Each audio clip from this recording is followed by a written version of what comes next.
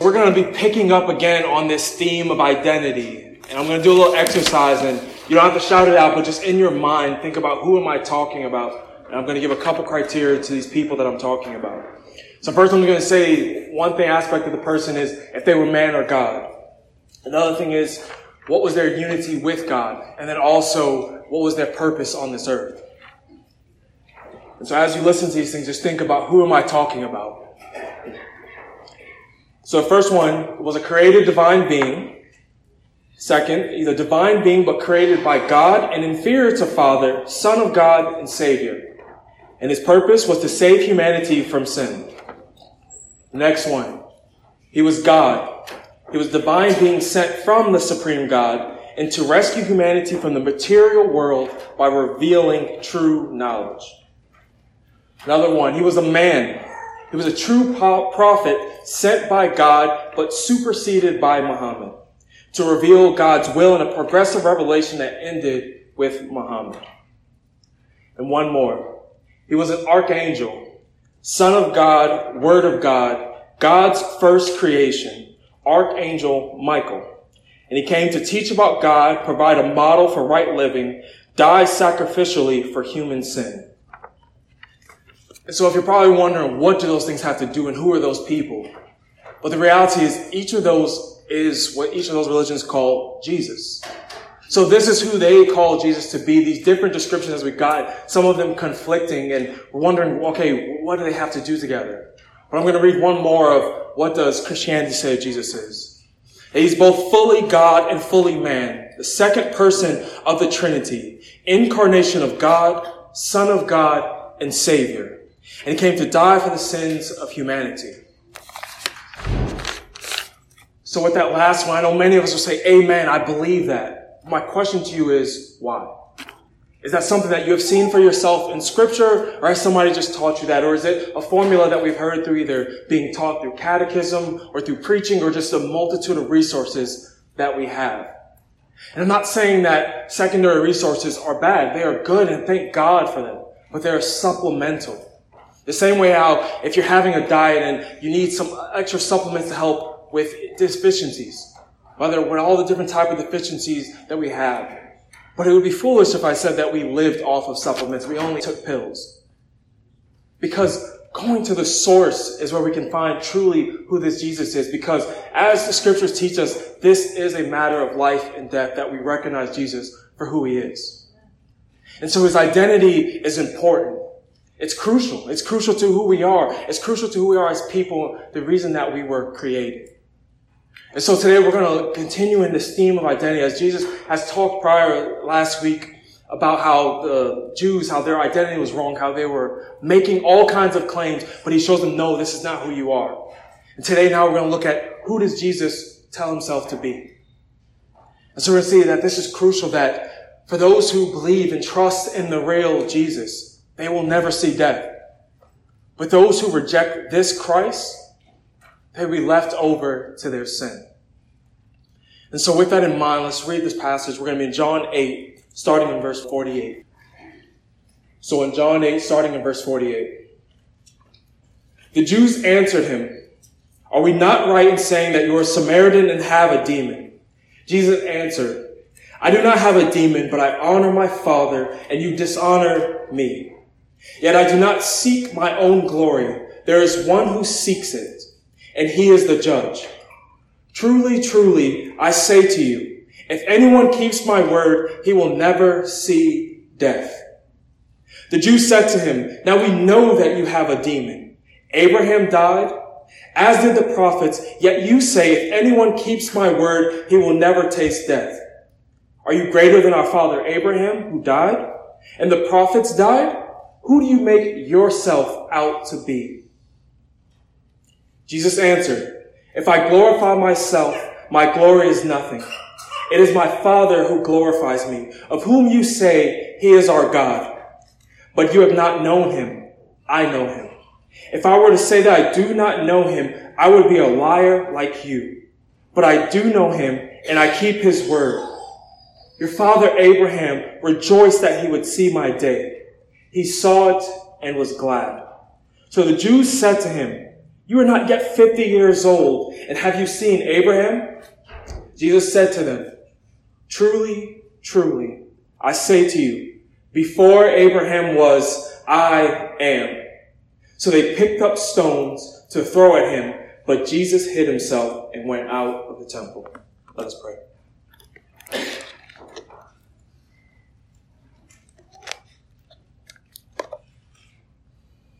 Lord Jesus, we come before you in thankfulness. Thankful that we can come to you. And Lord, as we know, there's so many different things that people say that you are. So many different religions believing that you are their Christ. They prop you up with so many different attributes, Lord, and they sell you short for who you truly are. So, Lord Jesus, I pray that we may see you rightly through your word. We may see you for who you are, that we may bow and worship, that we may enjoy our relationship with you, that we may know you, that we may serve you, obey you, and follow you. We thank you that you have revealed yourself and you have just not left it up as a mystery. By your grace, we can know you.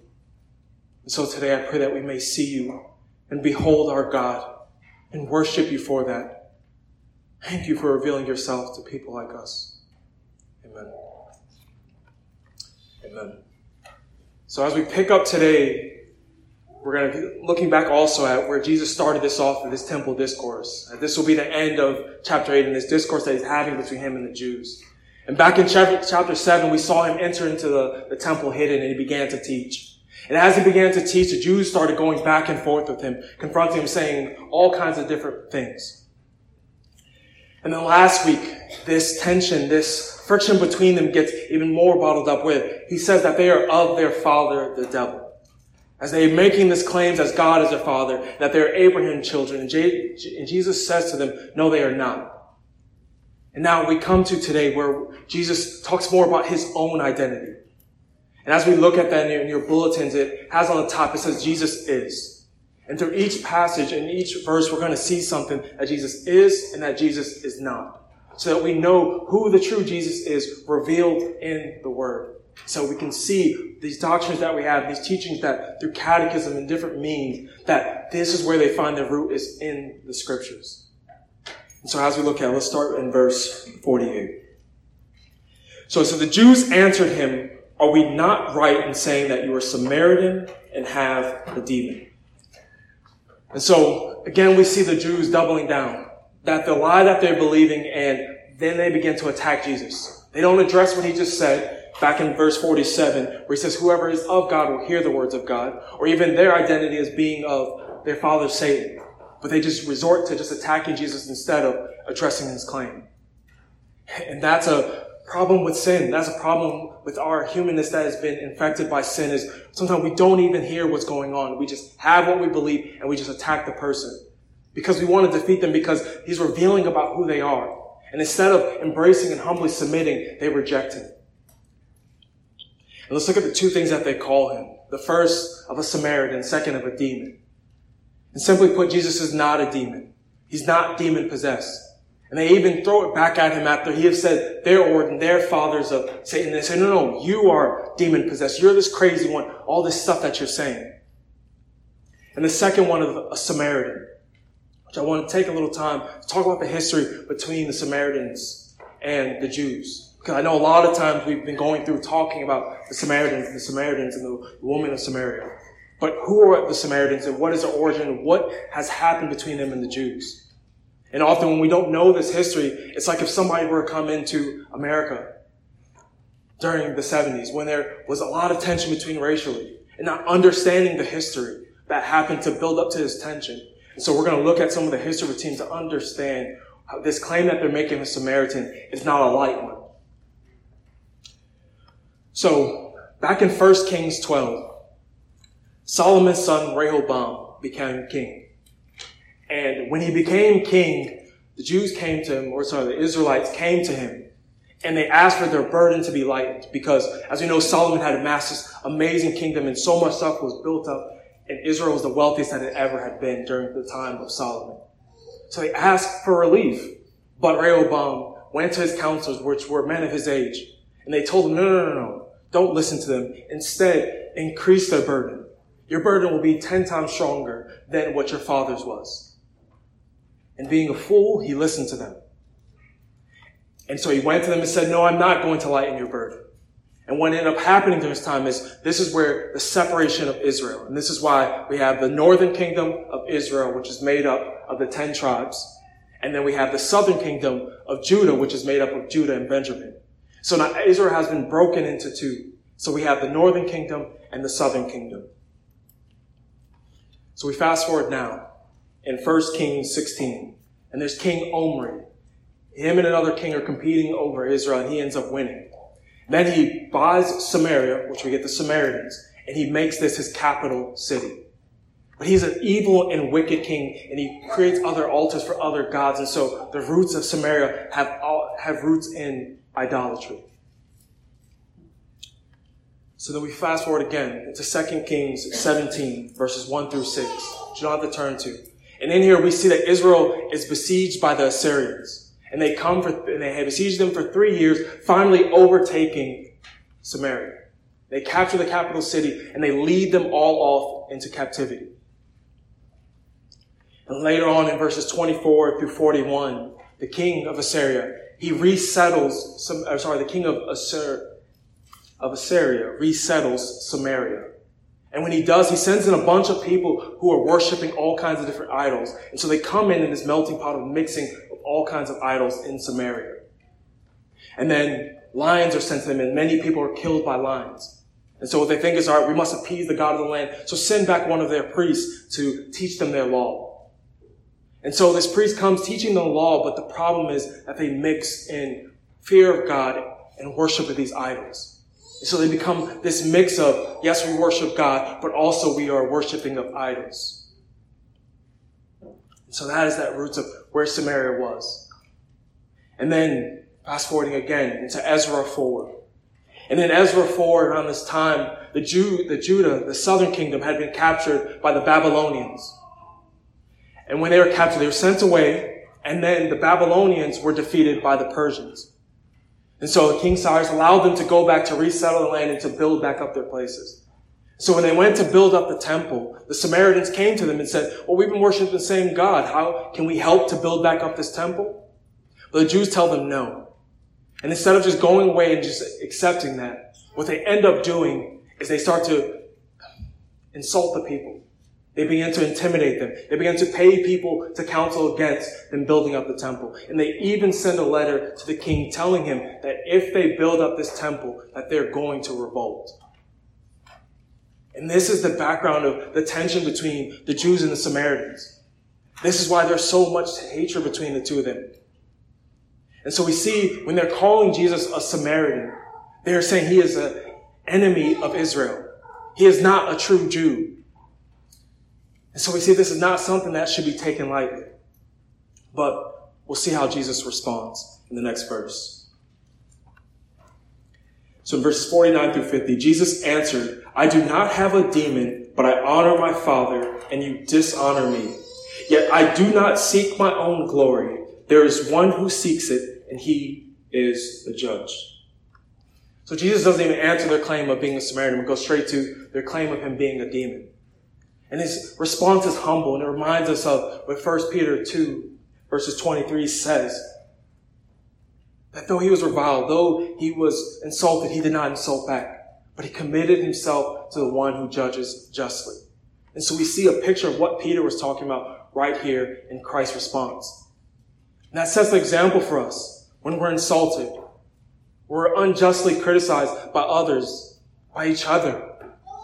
That we don't take revenge back. As Christians, we don't have a place to take revenge. The Bible tells us actually the opposite. To love those who do evil to you. So Jesus sets an example of how to deal with criticism, how to deal with persecution. That we do not take revenge back. But we commit ourselves to the one who judges justly, knowing that in the end, God will vindicate if we are being faithful to him. That we do not have to worry about seeking after our own glory, of proving our own name, but we can trust that God will take care of it. And this is the example that we see taken by Jesus. He goes in the complete opposite direction of what they did. That they chose to insult him, to try to condemn him, call him all manner of different names. But Jesus does not stoop low like they do, but does the opposite and says, my God, my Father, will judge this matter rightly. And so I will trust him. And this is how I will operate.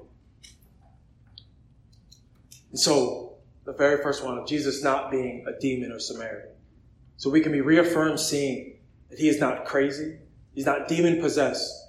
But he is humble, in control, and submitting himself unto the Father, which is opposite of how the Jews conducted themselves.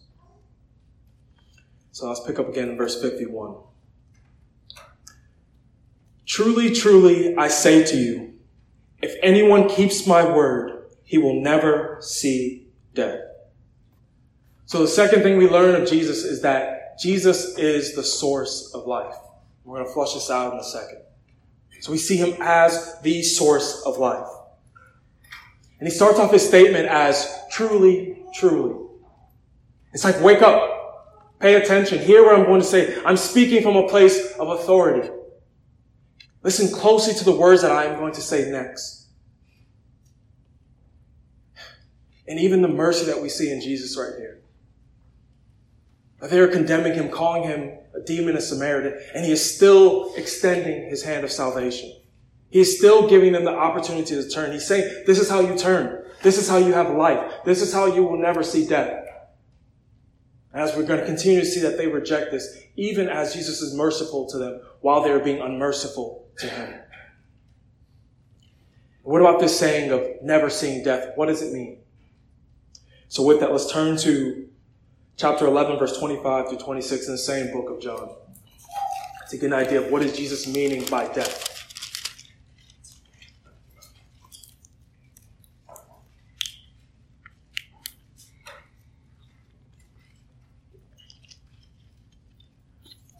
So we're not going to spend a lot of time because we're going to get to it hopefully in a couple months.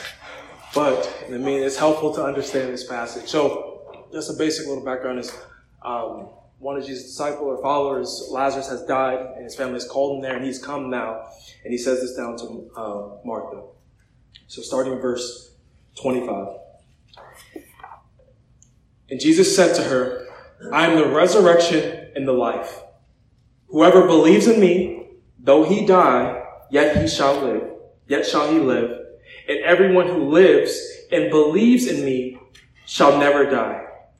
Do you believe this?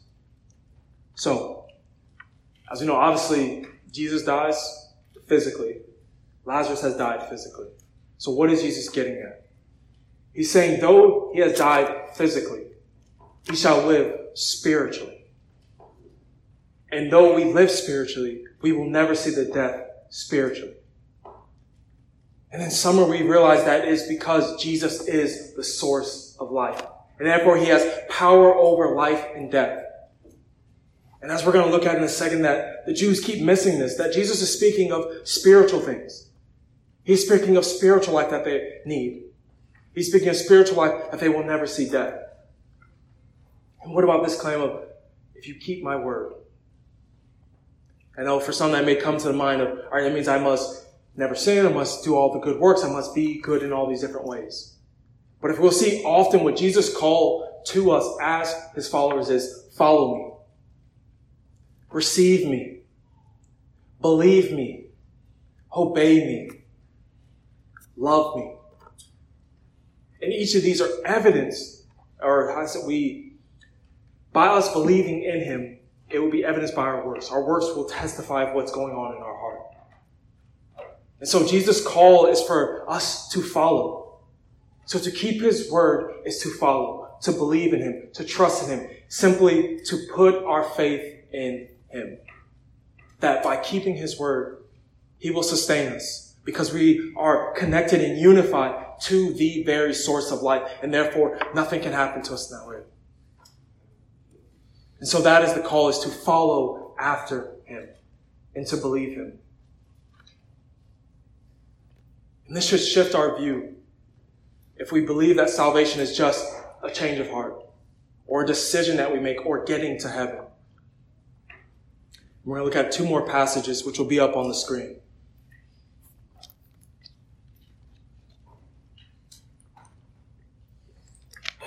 So first one, we're going to read the first one and the second one right after, and we'll talk about it.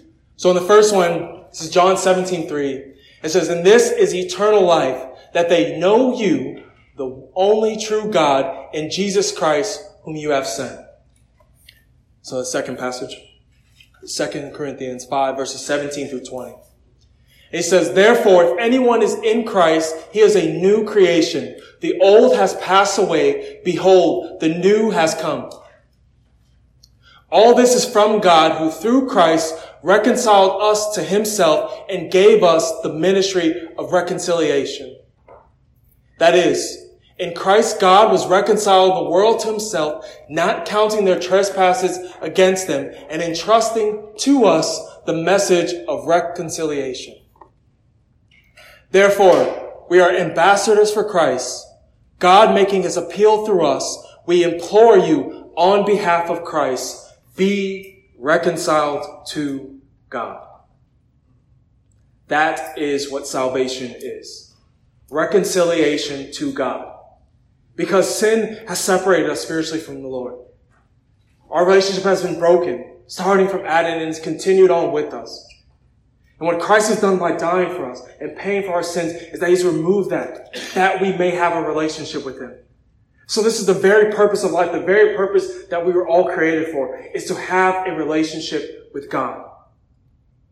And so we see that salvation is not just a decision that we make, or even just getting to heaven. So all these things would mean nothing if God were not there. And that is the call. That is the life that we are going to. That is the life that we have. If we have this relationship that we know him, that is eternal life.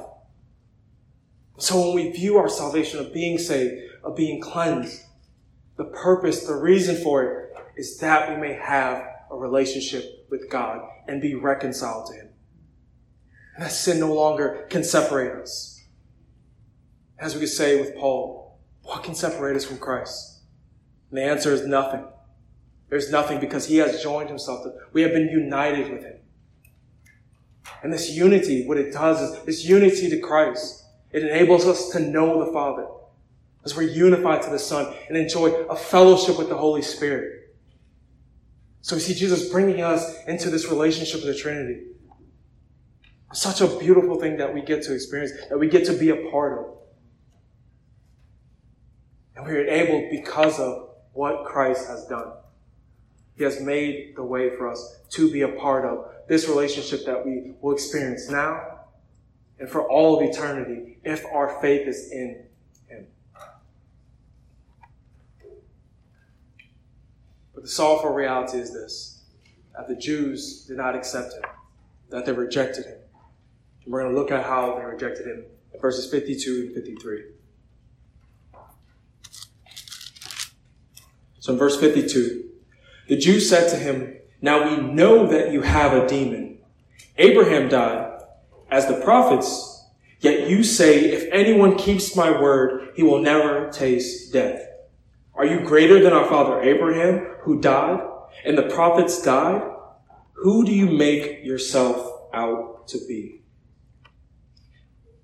So the first question of them being greater than Abraham, we're going to see in verse 58, which he's going to answer to. But we're going to look at that second one, which is actually a really good and important question. They asked Jesus, who do you make yourself out to be? Not just what he's saying, not understanding, but who do you make yourself out to be? To give an example of what I'm getting at with this is, if I say, for example, that I am the provider and sustainer of my family, it would be understood, okay, I'm working and I'm taking care of my family, I'm feeding and doing things in that nature.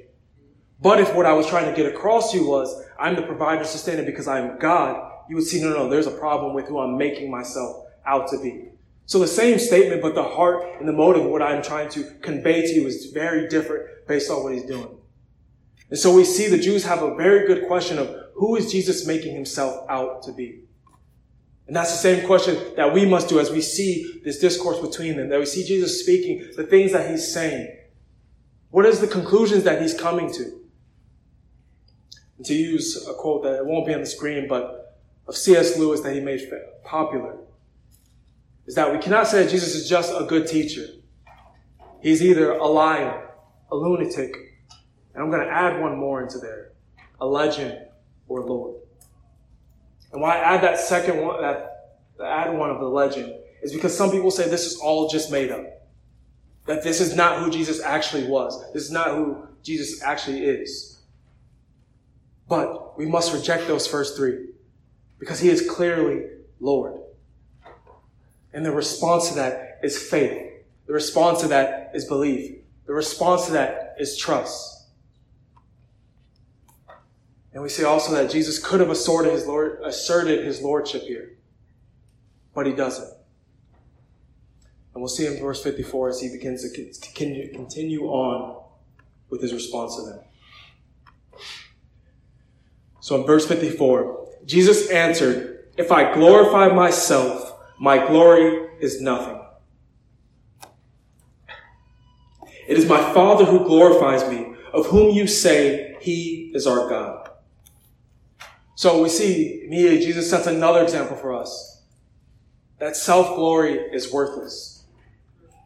And if anybody could have glorified himself, if anybody deserved to, it would have been Jesus, but yet he committed himself unto the Father, setting another example for us.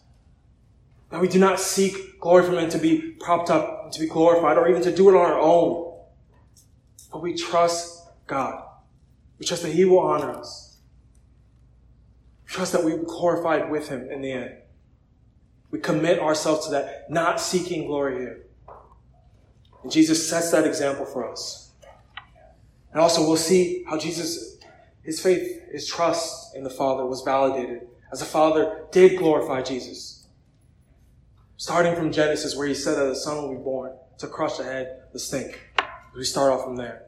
We continue on even the proclamation of his birth that angels came worshiping and singing. And during his infancy, that wise men came, laying down gifts, bowing down and worshiping him. And then during his baptism, they heard Father speak from heaven, "This is my Son, whom I am well pleased." Believe in him, trust in him. Such a beautiful thing. As we see at his ascension that Father sat him down at his right hand, a place of authority.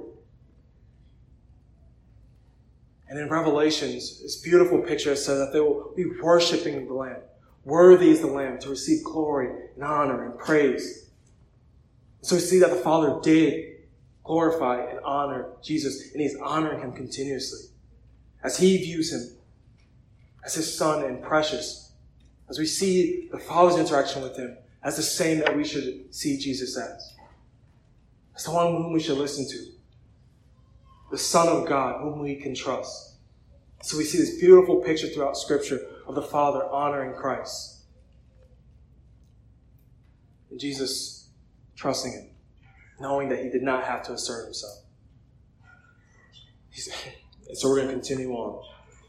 As Jesus claims Father of God, they claim to worship, which we will see the uniqueness of this claim. As they have before said that that the Father is their God. Jesus says, no. This one that you say is your God, this is my Father.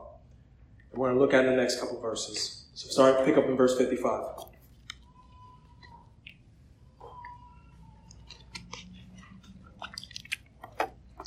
So in verse 55, "But you have not known him, I know him. If I were to say that I do not know him, I would be a liar like you. But I do know him, and I keep his word."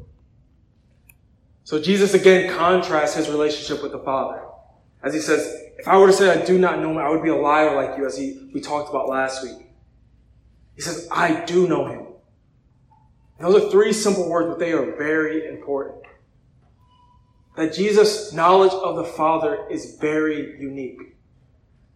His relationship with the Father is unique. That he can say to his disciples that if you have seen me, you have seen the Father. And the uniqueness of his relationship extends even as you see with Jesus, as he talks about his Father. Something that you'll notice in Scripture, that Jesus, when talking about his Father, he does not say our Father. It's always in reference of mine. Or when he's speaking to disciples, say your. And the only time that he ever says our Father is when in the Lord's Prayer. But in reality, the Lord's Prayer is better named the disciples' prayer, because he was teaching them to pray. And so we see this uniqueness of this relationship with the Father, the Son, that was like no other. Jesus' knowledge and understanding of the Father was like no other. And so as we see him, he's displaying who the Father is. because of the uniqueness of this relationship. We're going to turn to another passage to understand what does this mean for us, that this relationship that is so unique between the Father and the Son that we have been brought into. So turn with me to John 17, verses 20 through 25.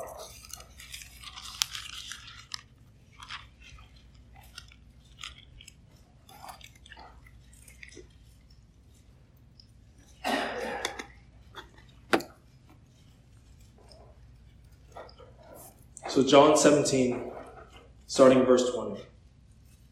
I do not ask for these only, but also for those who will believe in me through their word, that they may all be one, just as you, Father, are in me and I in you, that they also may be in us, so that the world may believe that you have sent me. The glory that you have given me, I have given to them, that they may be one, even as we are one.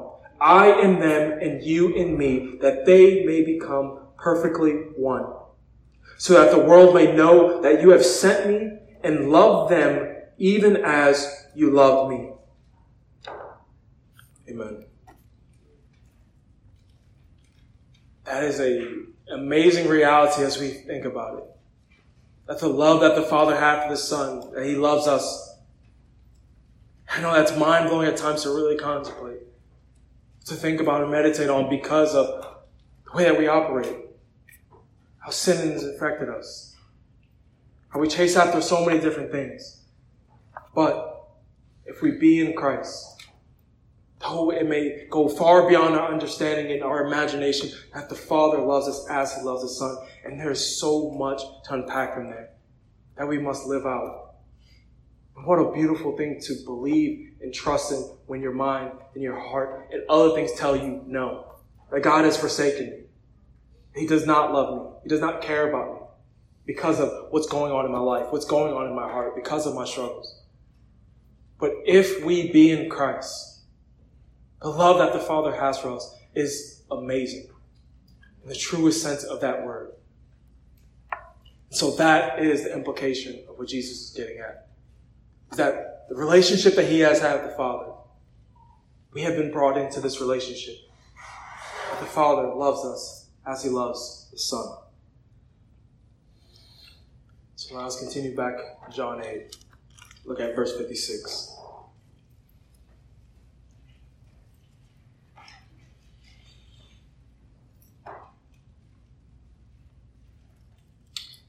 So Jesus says to them, your father Abraham rejoiced that he would see my day. He saw it and was glad. So this reference, people will pick up different passages, a couple in Genesis and one in Hebrews that we're actually going to look at, to which it is, but we don't actually know to what exactly he's speaking of. But we still trust that Jesus' word is true. And so what I mean by that is there's many things in Scripture that we do not know in the sense of what was recorded. As John even tells us that Jesus does so many things that he says, if possible, it would fill up the books of the world. It would fill up the whole entire world if he were to write down everything that Jesus did. But he says the purpose of what has been written is that we may know Christ. And by that, by believing in Him, have life.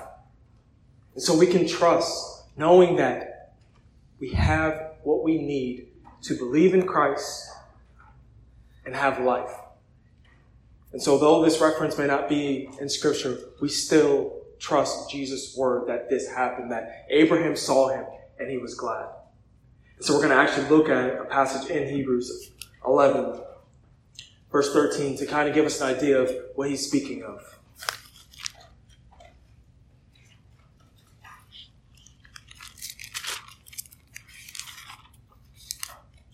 If you guys remember, for some of those who were here, we went through Hebrews 11 just looking at these great examples of faith. And we even touched on this passage of just how they trusted in God despite so many different things. In Hebrews 11:13, there's a picture of this. And it says, they all died in faith, not having received the things promised, but having seen them and greeted them from afar, and having acknowledged that they were strangers and exiles on the earth. And so we see this example of many of these people that are in the chapter 11 in Hebrews, these men and women of faith That though they did not receive His promises at the time, that they saw them from afar. That they trusted in them. And that sets the example for us. That we trust that Christ is going to come back. That though that promise is afar, we trust that He will by having faith in Him. Knowing that this is not our home. And so we see this example in Abraham, that he was glad, he rejoiced. And we should rejoice also at the coming of our Savior. Though we do not see it physically now, but we know because God has said that it is so. And so we trust as we see this example of Abraham. Yet again, unfortunate response from the Jews. As we're going to see in the next verse, that they reject this claim again.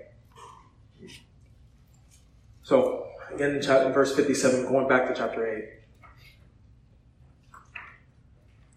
So the Jews said to him, "You are not yet 50 years old, and have you seen Abraham?" So again, Jesus' statement blows right over their head.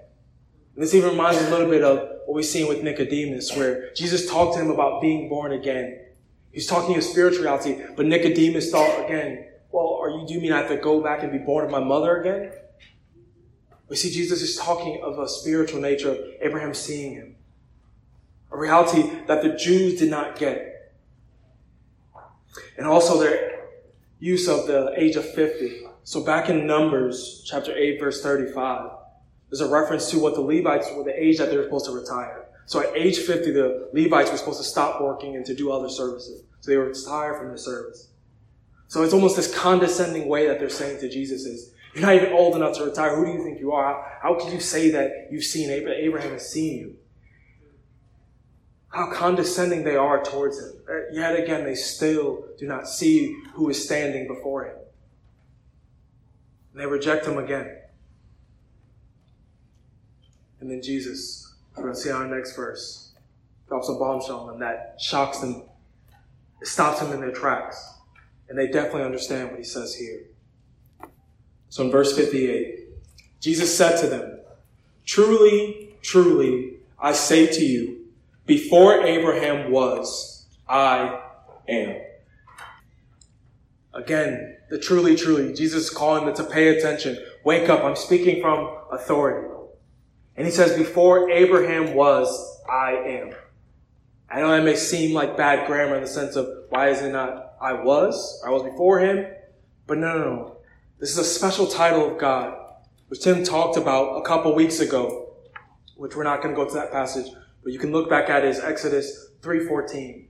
Tim talked about just the eternality of God, how he is without time.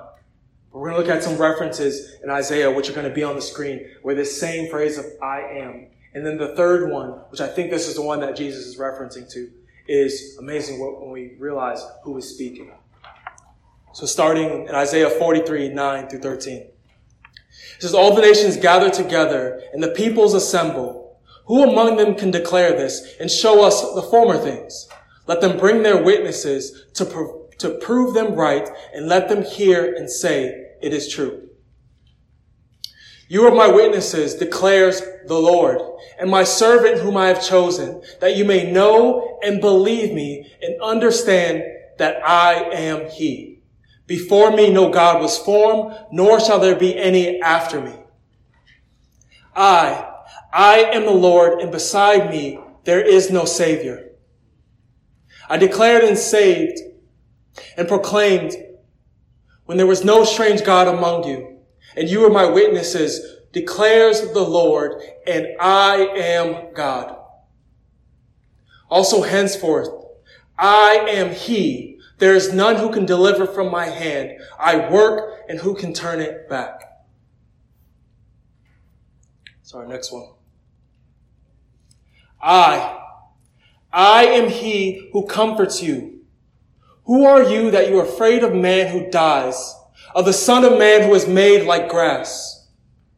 And have forgotten the Lord, your Maker, who stretched out the heavens and laid the foundations of the earth.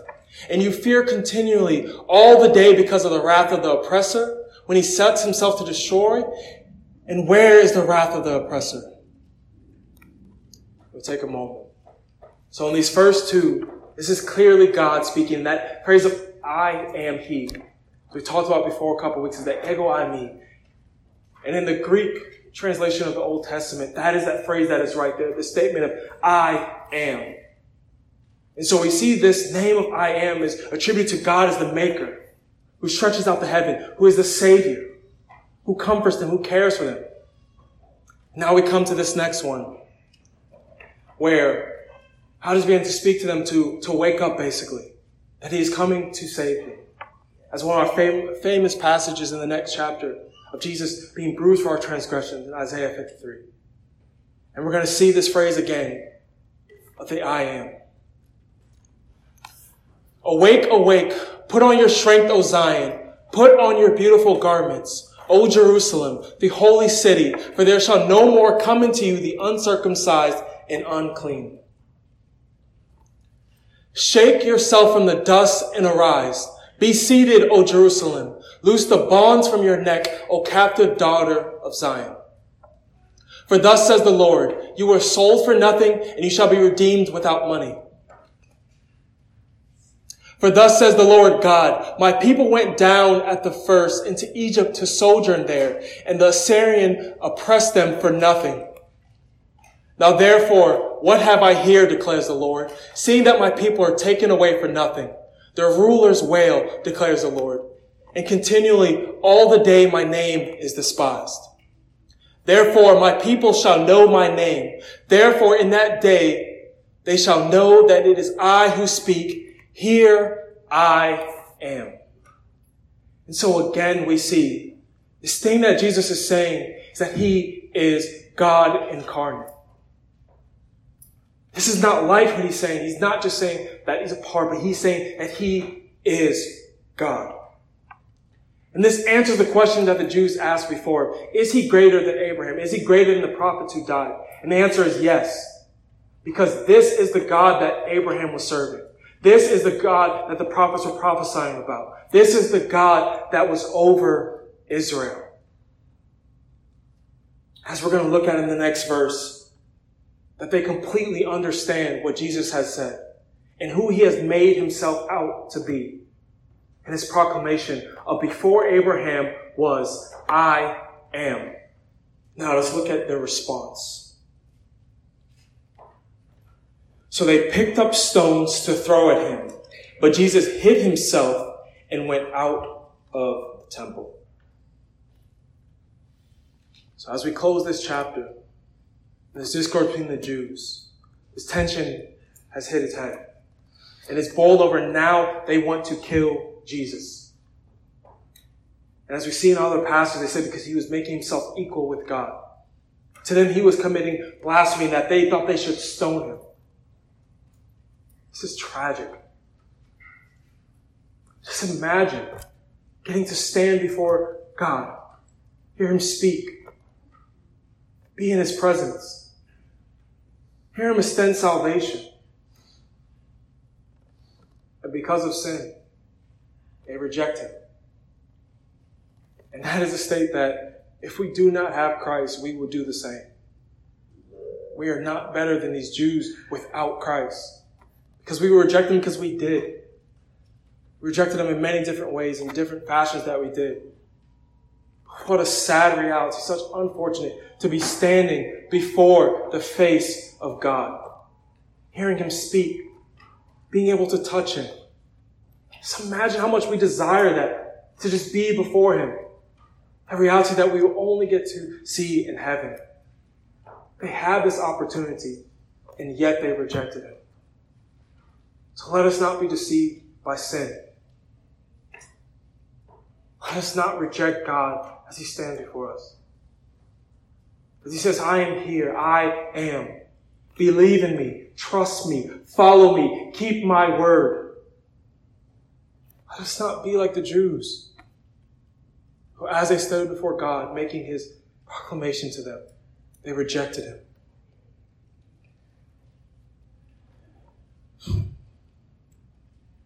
And as we conclude today, as we've seen beautiful things about who Jesus is, that he's not a demon. He's not this crazy madman. He is the very source of life. He is the unique Son of God. And that the reason why he is greater than Abraham, the prophets, and every other person, thing, place, anything, is because he is God. And he is the God that all things were made for. As we read in Colossians earlier, they were all made for him, for his purpose. This is the purpose of all things. And that is what we believe and trust if we are believers.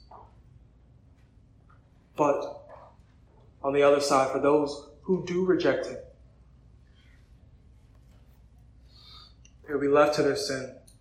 As even we see what Jesus did with the Jews. As he came in secret and hidden. And when he left hidden. Almost as a proclamation of, they have been rejected.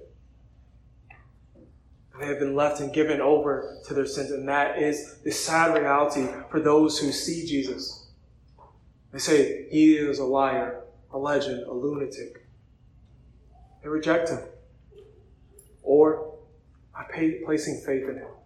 By trusting him. By believing what we have read today. By believing that this is our God. This is Jesus. That he is Lord. Let us pray.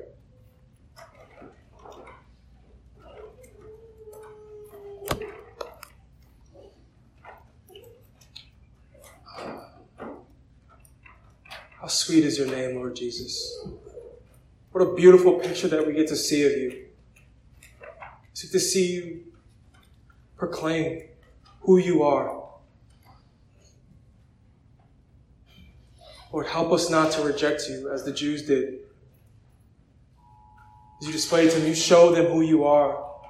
Help our hearts not to reject you, but to be reconciled to you. That we may have a relationship with you.